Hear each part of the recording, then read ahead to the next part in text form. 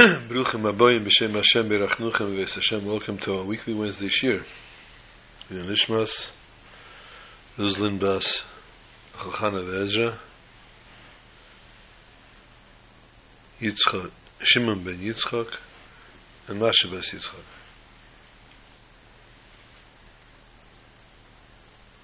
In the schus of somebody, someone is on the Elam Emes, someone is in the world of truth. When we down here on this world, the mundane world, dedicate, do a mitzvah, learn Teda, in memory of their neshama, we don't see physically anything happening, obviously. But Lamaila, above, sometimes they even ask, why? Why is this being done for you? What did you do to deserve that this be done for you?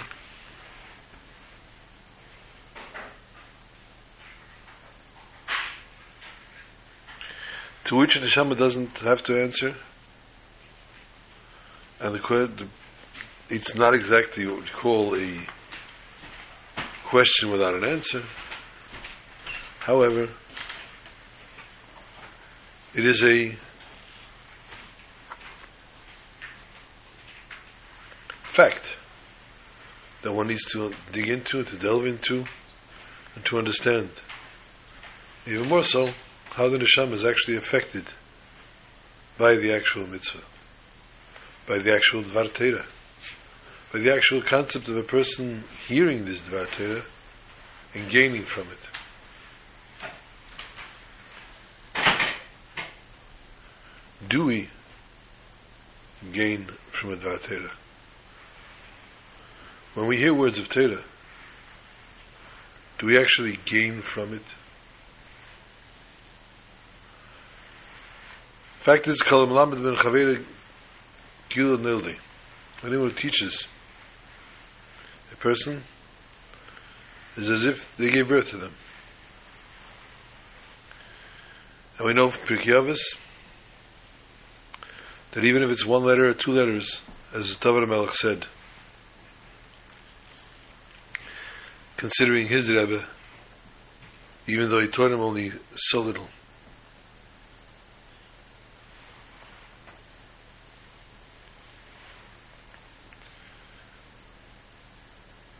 Acher, unfortunately, was one of the sages that went up to Paradis. When they went up to Paradis, the four of them, each one came back with a different result. Acher did not do fare well. It says also that Acher saw a father sending a child to do the mitzvah of Shiluach HaKan, Shiluach HaKan, sending away a mother bird. And the child went up into the tree to do it, and as he was doing it, he fell out of the tree and died, son. To which he had a major problem. Both those mitzvahs, Kabbalah Sevicha Vesimecha and Shiluach HaKan, both mitzvahs, the Torah specifically says, you'll be blessed with longevity. And yet here, this child died from it. And this set him off. According to Deis, that he became a total apikoros. However, he remained the teacher of Rebbe Meir. And we've told the story before of Rebbe Meir used to walk with him, learning, and even on Shabbos, Acher would ride on a horse, and Rebbe Meir would obviously walk side by side, not to leave his teacher for a moment, not to miss a moment of learning.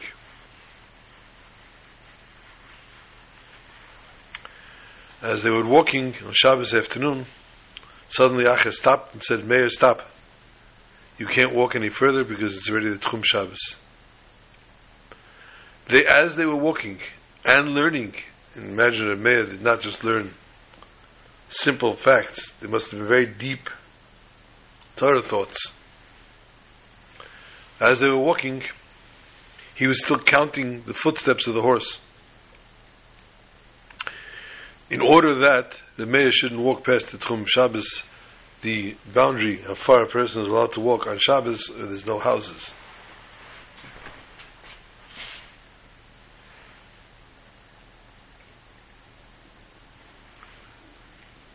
Ultimately, when he passes away,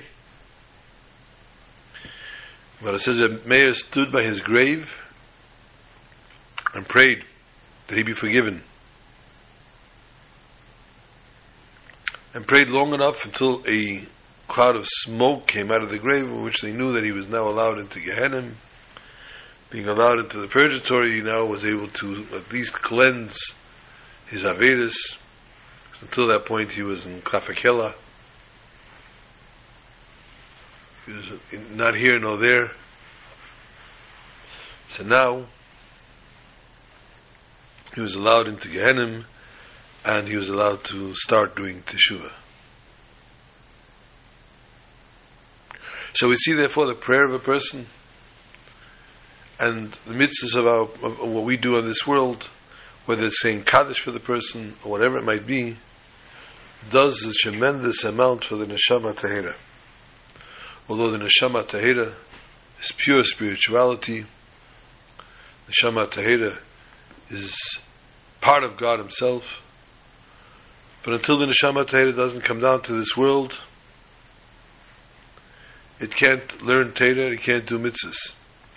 The Torah was given to us, as we learned last week in last week's Parsha, on Har Sinai. It was brought down onto this world and given to us as people, Neshamas Beguf, souls in a body,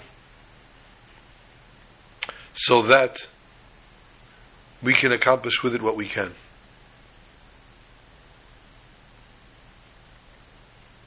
Parsha Mishpatim still was said as well in Sinai, and that's why it starts Ve'ela Mishpatim. Just like the Ten Commandments was said, so was this Parsha.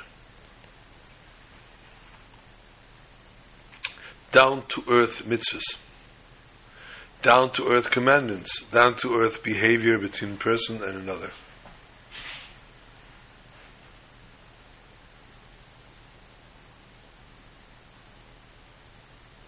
We wonder always, because it's the nature of the beast. We always wonder when someone does a favor, when someone smiles, when someone reaches out, when someone tries to be good or to be nice or to be helpful, what's their ulterior motive? What is it they're going to want from me? What is it they want from me now? Why me? Some of us have been blessed throughout our lives with goodness and kindness, growing up in normal homes, not experiencing any difficulties throughout life, marrying, having children, moving on in life,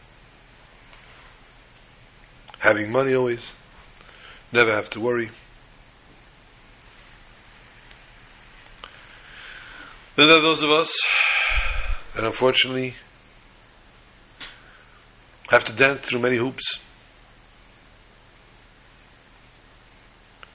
have much water, Mayim Rabim, flooding them,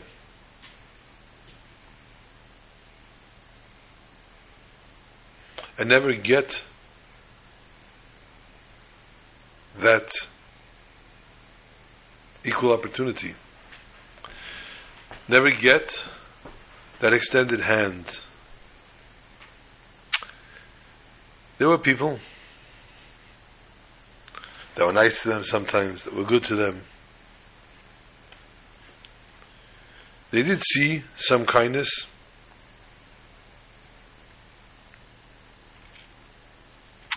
but yet, unfortunately, it was outweighed by darkness.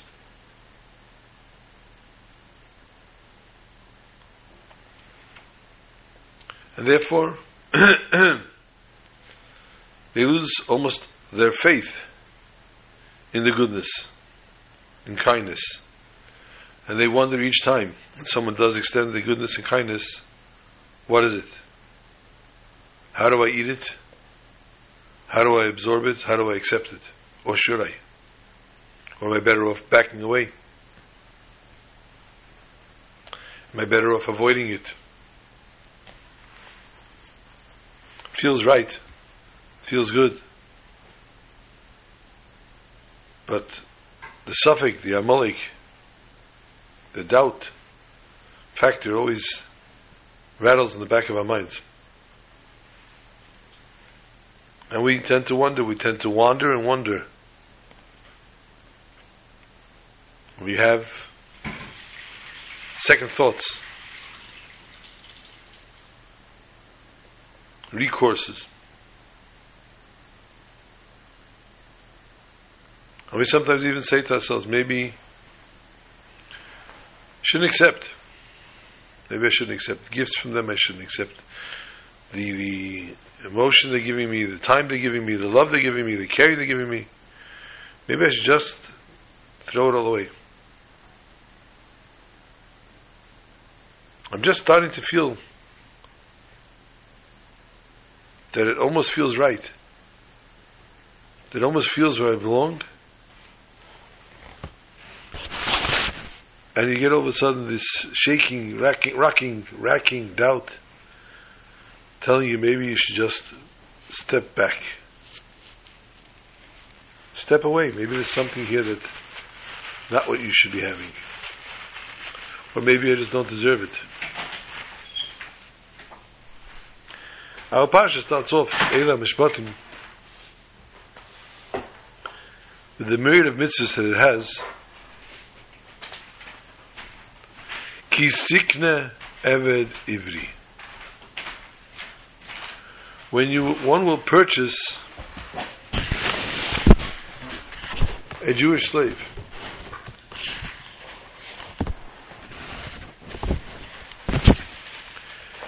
Sheishanim Yaved, Vashviyas Yetze L'Chavshi Chinam. They should work for you 6 years, and on the 7th they go out free.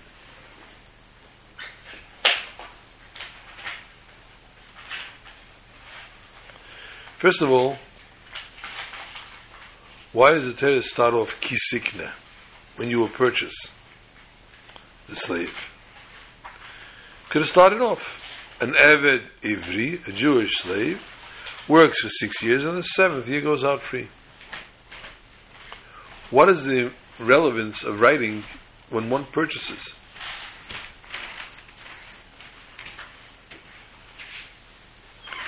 In our parsha we find many different dinim. When a person hits another person, makke ish v'meis. It doesn't say v'chi yake es ish, if a person will hit, then the one that hits such and such the din. It says a person hit another person. Why start with kisikne?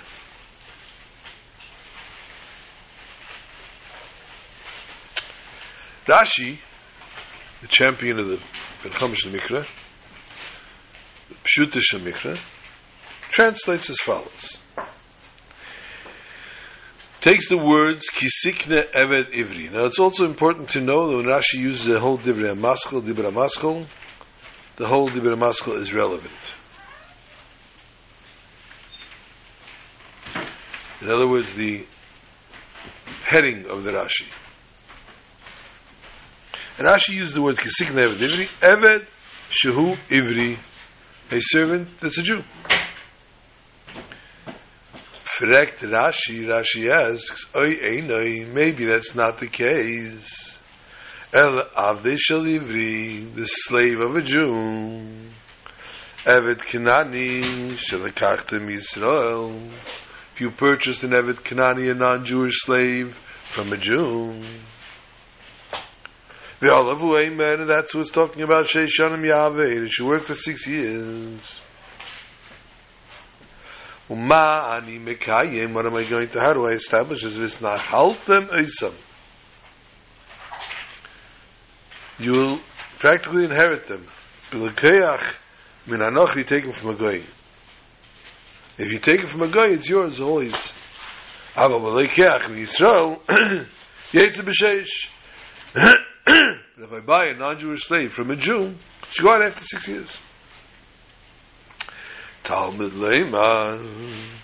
Pasuk says, Ki yimachel achicha ivri. It says, your brother will sell it for you, the Jew, le'amarti elav achicha. I'm talking about only when it comes to your own brother. Rashi, therefore, is trying to translate what is Eved Ivri.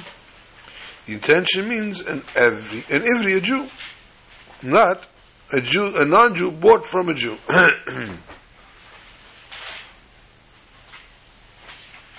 If that's the case, Rashi would only need to put in the title of the Rashi Eved Ivri, because that's what he's trying to translate. Eved Ivri. What is a Jewish servant? Why does he add the words Kisikna when you will purchase? It doesn't fit.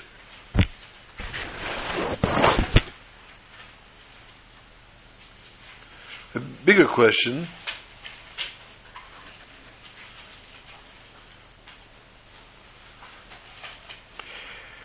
he should have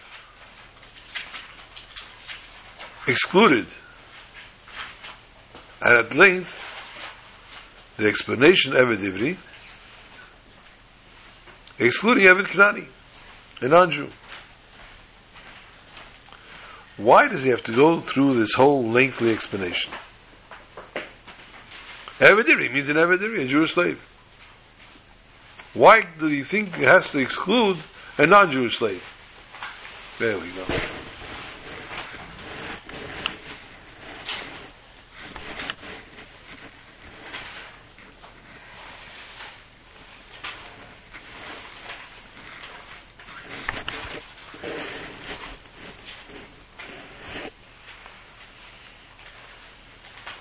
And the question gets better, or bigger, or stronger. Rashi opens his explanation, Eved Ivri, and says, Eved Shehu Ivri, a servant who's a Jew. Which means to say, also Rashi understood that that's a simple explanation. Straight to the point. You look at it, and that's what it means. What's Eved Ivri? A Jewish slave. What throws in the doubt and the question over here of it not being a Jewish slave, but rather being a non-Jewish slave from a Jew, owned by a Jew?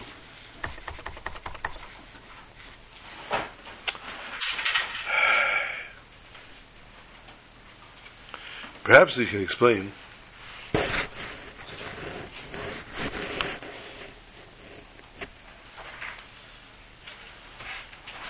When the Jews left Egypt,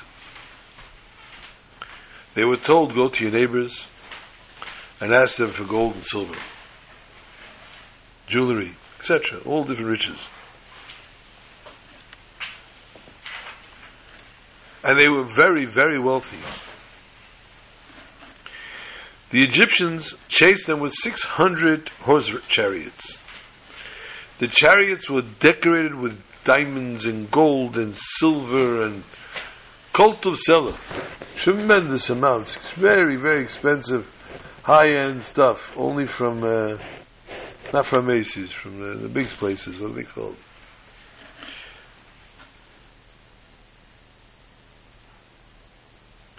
And they drowned. And when they drowned, it was all spit out to the border of to the beach of the Yam Suf. And the Eden were there to pick everything up.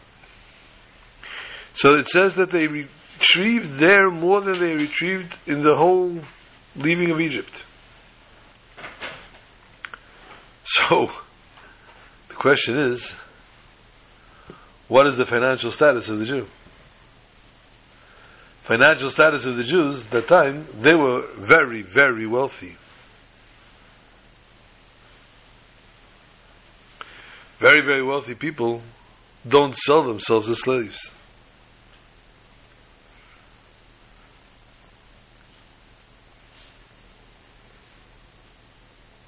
A person sells himself, Rahman al-Islam, when they're destitute, and they have nothing, and they need to pay or they need to have, whatever it might be, they sell themselves. Or Rahman al-Islam, the other way a person gets sold is, heaven forbid, they stole and they got caught. As well, they get sold. So, the question begs to ask, seriously? This very, very wealthy status the Jews were in at the time, a person sold themselves because they needed the money? Or did a person steal because they needed money? They lacked nothing. We therefore can understand and connect how Eila Mishpatim comes immediately after Matan Torah. A very, very short time after leaving Egypt and the splitting of the sea.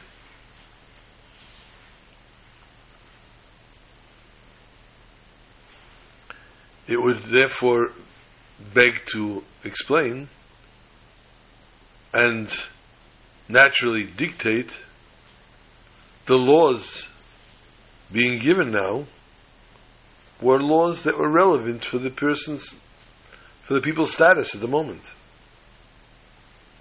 In that case, why are you going so far-fetched and talking about one selling themselves because they're destitute, they have no money? Or they're stealing because they have no money? You're talking to a very, very wealthy community at the moment.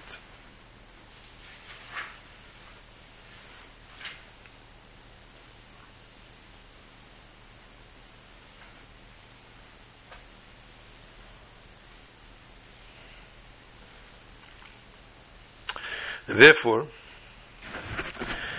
Rashi begins Evet Ivri and explains it's a Jewish servant.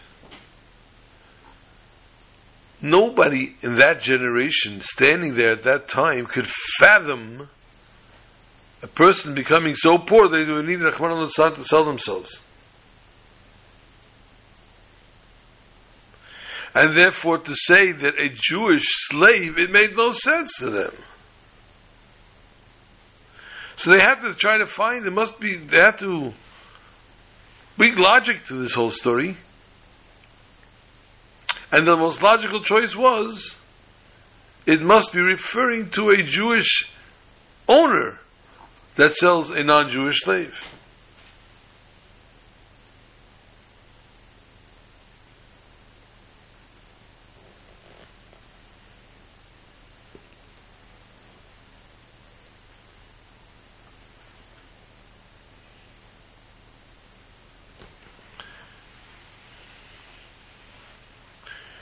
We see in the Ten Commandments, Avdecha v'Amoscha, servants, maid servants.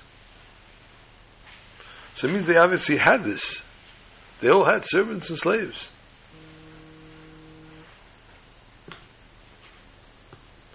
Welcome aboard. I'd like to give a hearty mazel tov to our extended family in Atlanta for the engagement of their daughter. Shebishatev mitzlachas b'yad yad. Now we'll continue back to the shir. Thank you, I mean. Whoops. Okay.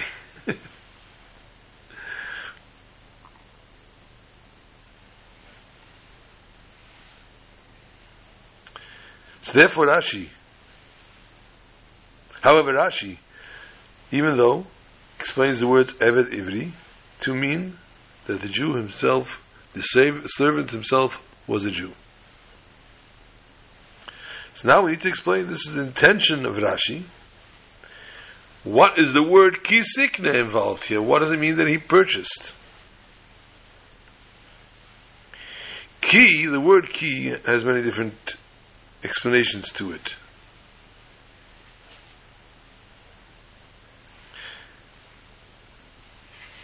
But here, it's as will be, sikna, telling us that the person will purchase what? An Eved Ivri. Sikna is in the future, when you will purchase. And therefore Rashi says, right now, if I told you Eved Ivri works 6 years and the 7th year goes out free, you would say, what's an Eved Ivri? How does one become an Eved Ivri? We only have servants of non-Jews. We ourselves are all wealthy people. So what does that mean? How do you connect the words Eved and Ivri? A Jew and a slave. It doesn't work together. It doesn't jive. Therefore the word Sikna, in the future you will purchase. Something that's a concept beyond our understanding today. How unfortunately such a thing will or could happen. Therefore the Jew being a slave.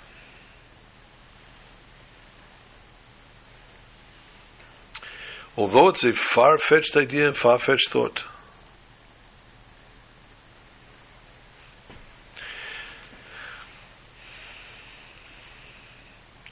but it's not talking about a non-Jewish servant, which was a present state, the present case being at the time. We still have a little bit of a question. The way we're explaining this, ki sikna, purchase, as you will purchase, in the words of Rashi, Eved Ivri, which was a non-existent concept, a Jew becoming a slave.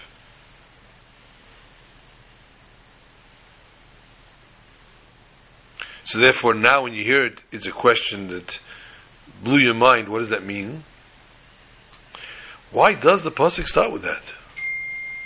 Why does Mishpatim, immediately after Matan Torah, the first thing thrown in our face that we're going to become poor and we're going to have slaves? We're going to be sold as slaves, sell ourselves as slaves. Something that is so far-fetched and non-existent.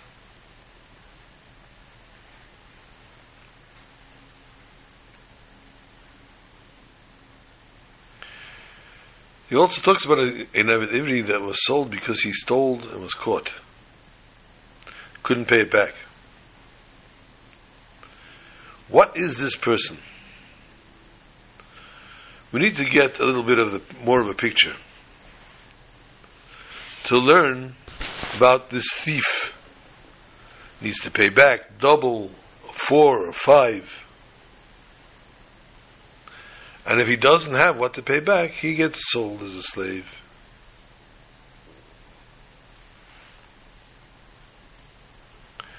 All these introductions are only explained later.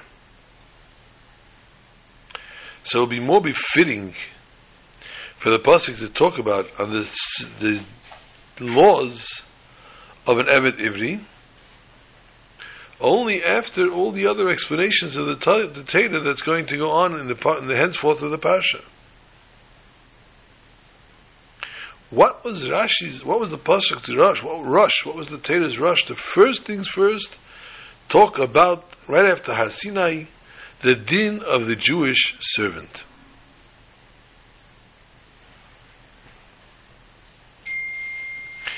So therefore comes Rashi, the champion of the explanation. When the din Eved Ivri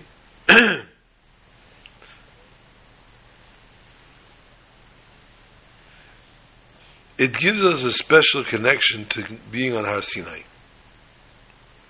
Rashi explains a little later, if the servant says, I don't want to leave, ahavti es adoni, ves ishti, ves banai, I like it here, I like the family I've been given, etc. His ear is brought to the doorpost and it's pierced. Why the ear? Rabbi Yochanan ben Zakkai says, Eisen zay sheshamar ar Sinai le signei v'holach v'gonav v'tirtze. This ear that heard on the Mount Sinai on a very short time back, do not steal, and he stole, or if he sold himself because he needed money, he also heard, Ki li b'nei Yisrael avodim avodayim. God says, you're my slaves. Why are you going and getting yourself a new master? Therefore, the ear is pierced because you did not hear right, you did not listen right. And therefore the pasuk starts off with the first din, Eved Ivri.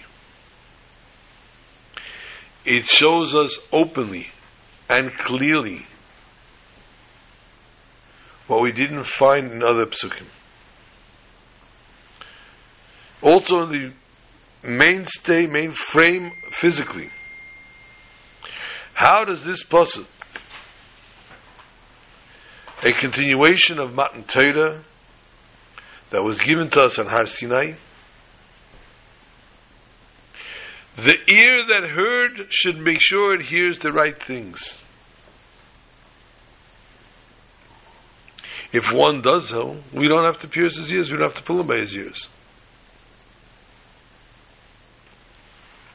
Therefore, Torah begins dafka with this. But we don't pierce the ear until after 6 years. When he says he doesn't want to leave.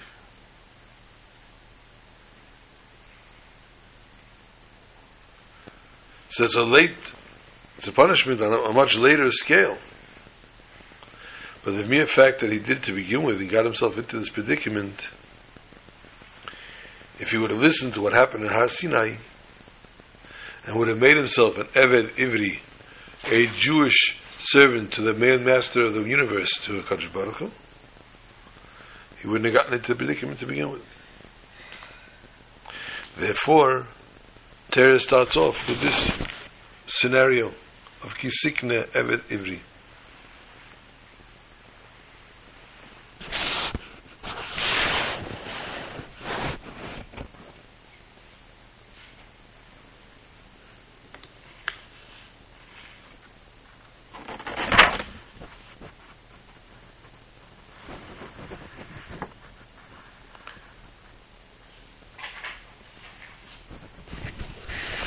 We see from this Eved Ivri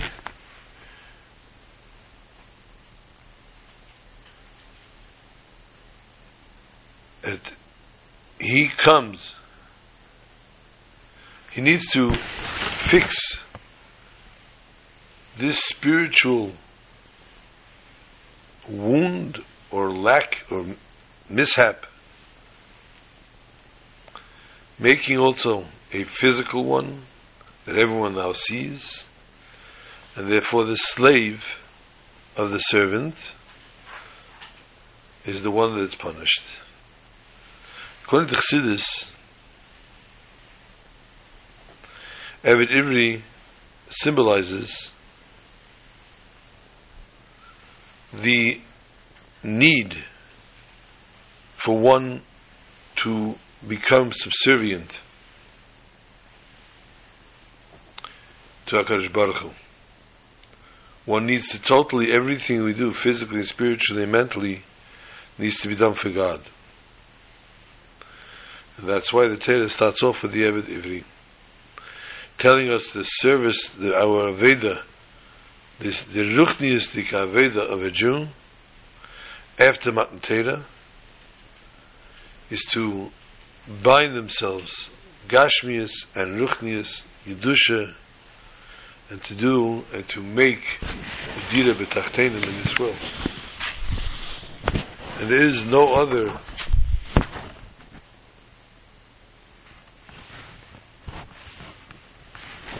option or no other way that a person should connect or should try to bring themselves to.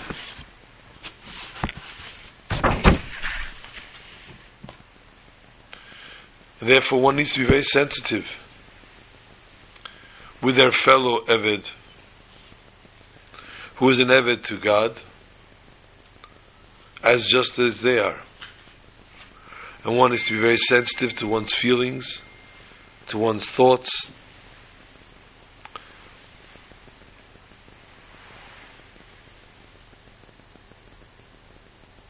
And we end up always with the biggest question of the Parsha, the biggest question of our behavioral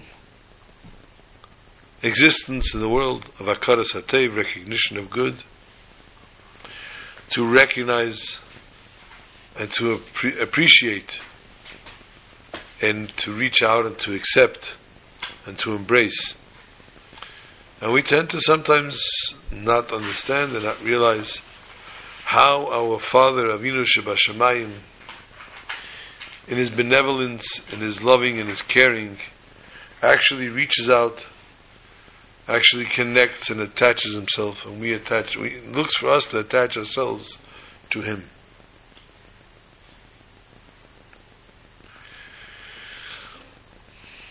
We know that one of the worst things we could do to somebody is to embarrass them. Pirkei Avos, the Mishnah says, if one whitens the face of another person out of embarrassment, they drain the blood from the person's face, they have no world to come. It's irrelevant what the person did, irrelevant how right you think you are, how smart you think you are, how strong you think you are, how whatever powerful, connected politically, whatever you might be, whoever you might be, one may not embarrass somebody else in public. And the punishments are beyond. What happens if you have an opportunity to embarrass somebody and you don't? The scale tips the other way. Just as, Rahman al-Islam, the adverse results of, God forbid, embarrassing somebody, so too, if you come to a situation where you're going to embarrass somebody, and you don't, your reward is that much greater.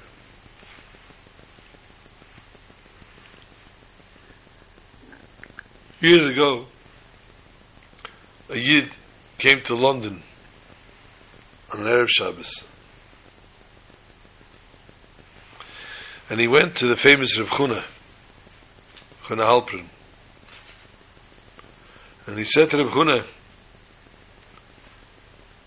I have a beautiful voice, and I would like to daven Musaf this Shabbos in your shul. Rav Chuna said, I'll be honest with you, Punkt this Shabbos, one of our wealthier constituents of the shul, the Spaldim of the shul, has Yotzeit this upcoming week, and asked them, those have a custom, Shulchan Aruch brings it down actually, Chabad we don't do it, they daven Musaf the Shabbos before the Yotzeit. By the Amud. Since he has Yotzeit this coming week, he has to daven Musaf. Chana said, I'll tell you the truth, if you want, go to him, talk to him. If he's ready to give it to you, I have no problem. No. Our Chazan, Shtevis Chazan, we all know, went to the rich man immediately and told him his plight. He came here, I'm here in London, I have a beautiful voice, like a canary, I used to have 2 people choir in Poughkeepsie, and I want to daven Musaf for the Amid in Shul. But I understand you have your outside, but, listen, I really don't want to miss the opportunity. The rich man looked at him, strangely, wanted to tell him where to get off the boat. He says, but I have yahrzeit. He says, I understand. I'm not pulling any kind of card on you. I'm not telling you you have to. I'm asking. Rich man wanted to give him a slap in the face and send him flying. But you know what he says? Not going to do that. The guy asked the third time. He said to him, okay, I'll be mevater. I'll let you down. I'll step down. Shkoyach. Thank you so much. And one more thing. Yeah. Because I have such a beautiful voice. When I daven somewhere, they pay me. So, I hear you're the rich man of the community.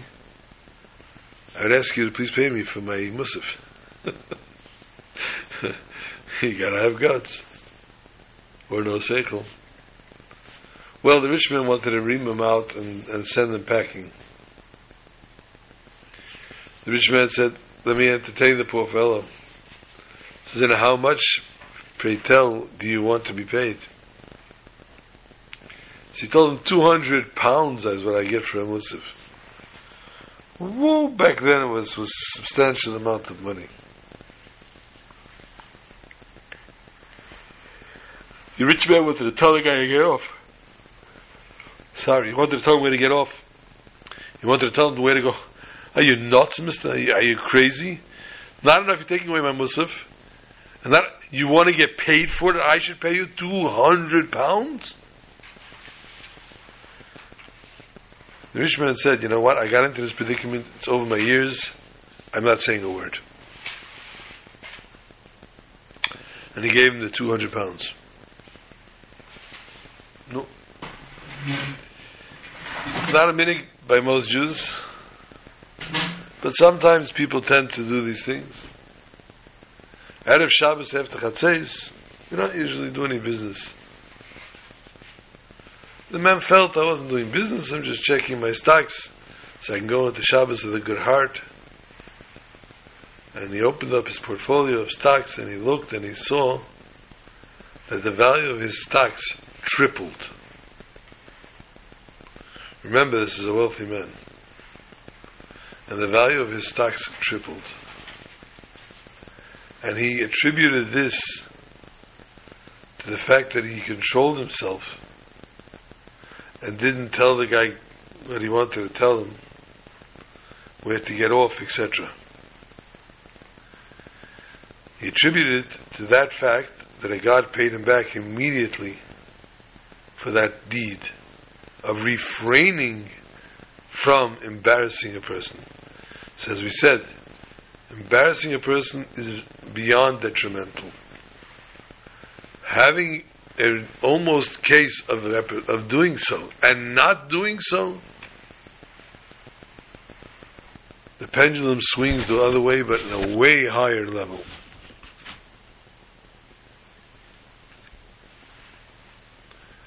One of the many mitzvahs of the Pasha is when you see the donkey of your friend, and we've said this before actually,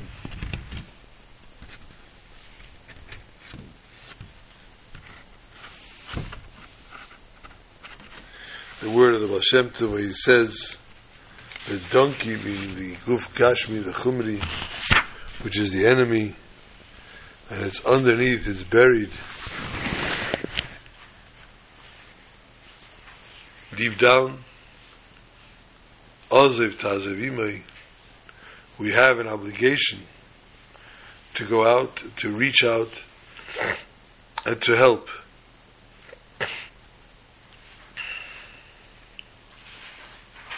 So if a person has any kind of capacity to help a fellow Jew, it's an obligation of the Torah Azev Tazev Imai.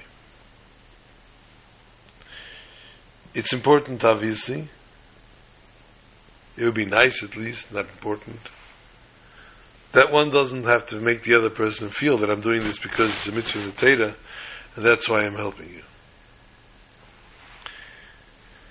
that I'm helping you because of Avos Yisrael. I love you unconditionally, and therefore I expect nothing in return. I'm going to help you. This is what the Torah implies. And when we cooperate with one another in such a way, in such a generation,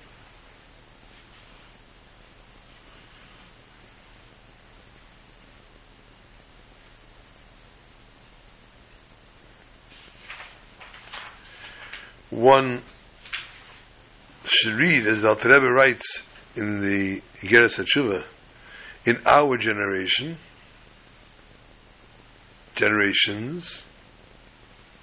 where the people are that much weaker, and therefore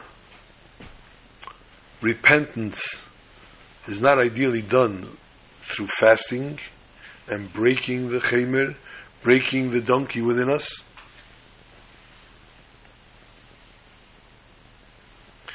Therefore, for the most part, it gets redeemed with charity. So the weakening of the generations is not something we chose to do. And therefore, it's God's message to us that this is how it has to be in this generation. It has to be done through simcha, tuv levov. A good, happy, healthy body. Strong. Not through fasting, not through torturing oneself. HaKadosh Baruch Hu gives us the strength to fix all that's needed to be fixed, and the sins, the averes,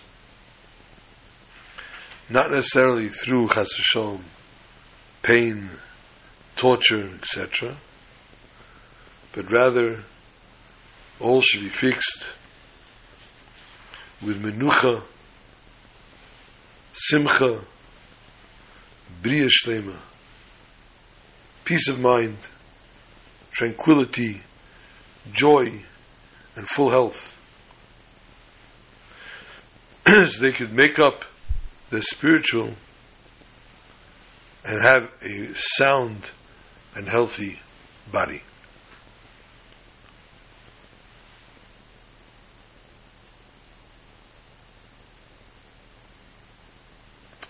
I don't remember who the story was with. A fellow told, I don't know if we have the name of the person actually. He says that he was in Rachmana Litzlan hospital in Hoshana. And what they did was they took all the patients to one room, obviously before COVID, and they blew the shofar. This is in Israel. And I believe we told the story before. There was one Jew, non-affiliated, air quotes, that was there for the Kiyah Shofar as well. Whether or not he put on a Shofar, a yarmulke, whether or not he answered, Amen, irrelevant. After the Shofar was blown, he says, Rabbi Say, Shimon, Rabbi Say, I want to tell you a story.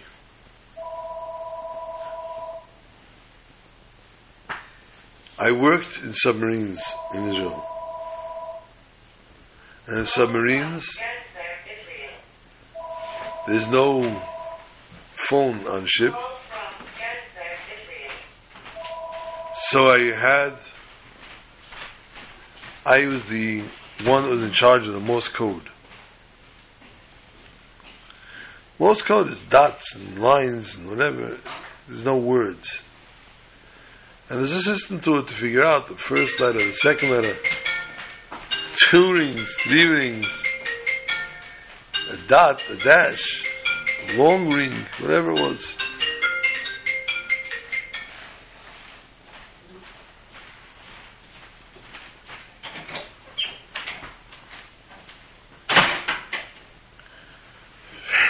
If you don't succeed at first, try and try again. You try the house phone, then you try the cell phone.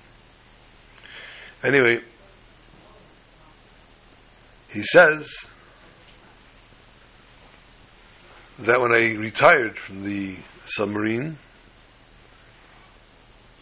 I was looking for this, for that, a job. And suddenly I saw an advertisement that said they're looking, the Army, Navy, whatever it is looking for somebody that's an expert in Morse code, and they need them to run point, shall we say, on a bunch of ships. They'd be based on land, and they'd be able to be sending out Morse codes or getting Morse codes from the ships, submarines. So the interview was from 9 till 12. He showed up in the interview at 11:50, 10 minutes before 12. He comes into a packed room. Everybody just sitting there, fidgeting, so they must be sitting there for quite a while. And there's beautiful music playing. And he finds a corner, there's no chairs, he finds a corner, and he's standing there, listening to this beautiful music, with a beautiful rhythm, beat, etc. Suddenly, he starts to walk towards the door. Not the door out, the door in. He starts to walk towards the place where the interviewer is sitting. And they said, "Where are you going?" He said, "I'm going in for an interview." Everybody screaming, "We're here before you." The person trying to stop him from going in, because he says, "Excuse me, I'm going in." And practically forced his way in. And the person, the interviewer, says, "Excuse me, I didn't call your name." He says, "You didn't have to call my name. I was listening to the music, and it has a beat. So I was listening to the beat, and the beat said, if you're here for the job, come inside now and get the interview." So I came in. Needless to say, they were very happy, and they hired him on the spot.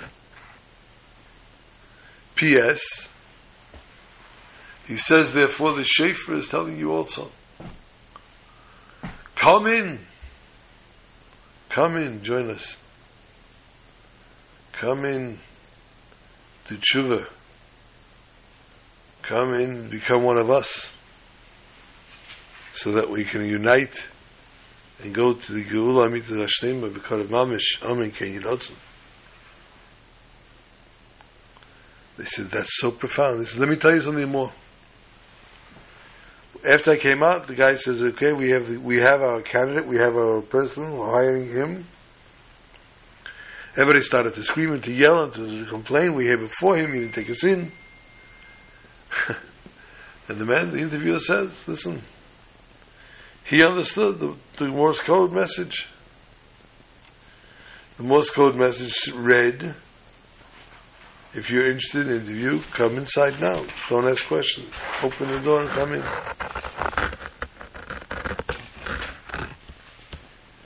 So he says,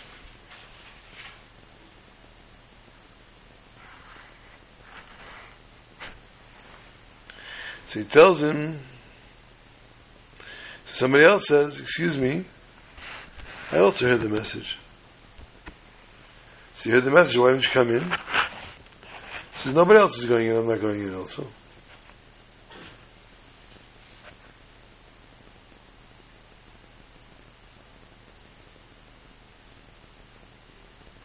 That's why he didn't go in.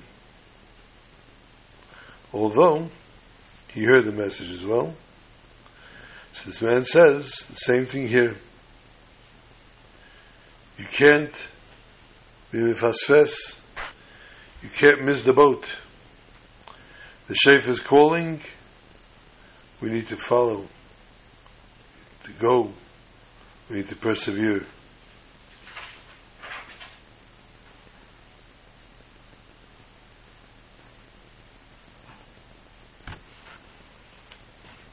This is therefore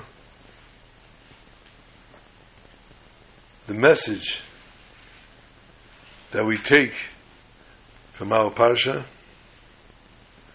telling us the door is open. We just need to take it, turn the doorknob, and go in. Whether it's purchasing a Jewish slave, whether it's controlling the animal within you so that it doesn't hurt somebody else,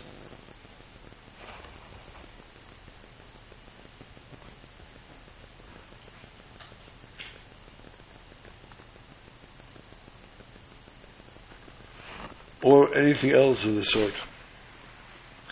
We need to seize the opportunity, take the bull by the horns. And all these other mitzvahs, opening a ditch, we need to be careful and we need to take consideration a fellow Jew. And this is what he finishes off towards the end of the parasha.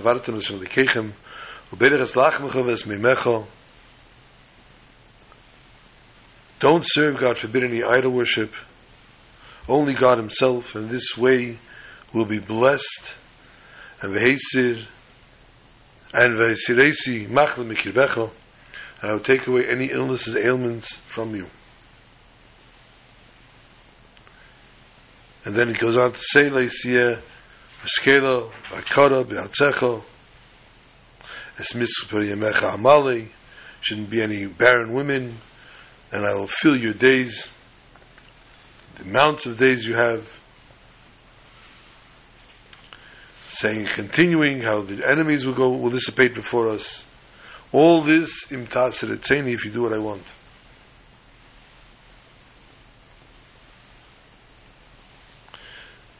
So why does it say leisiyah maskela v'akora b'artzecha in your land? Anywhere we do God's will, this blessing should take place.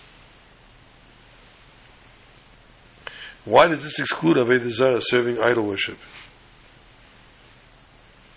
The blessing of the bread and such a guarantee and such a promise.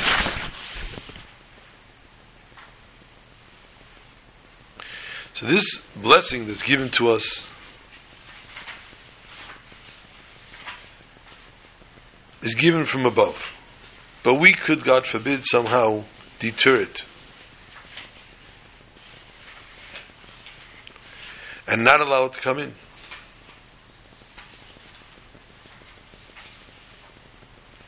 This is the difference between a blessing and a promise. And therefore the reward for refraining from any kind of idol worship is only a blessing.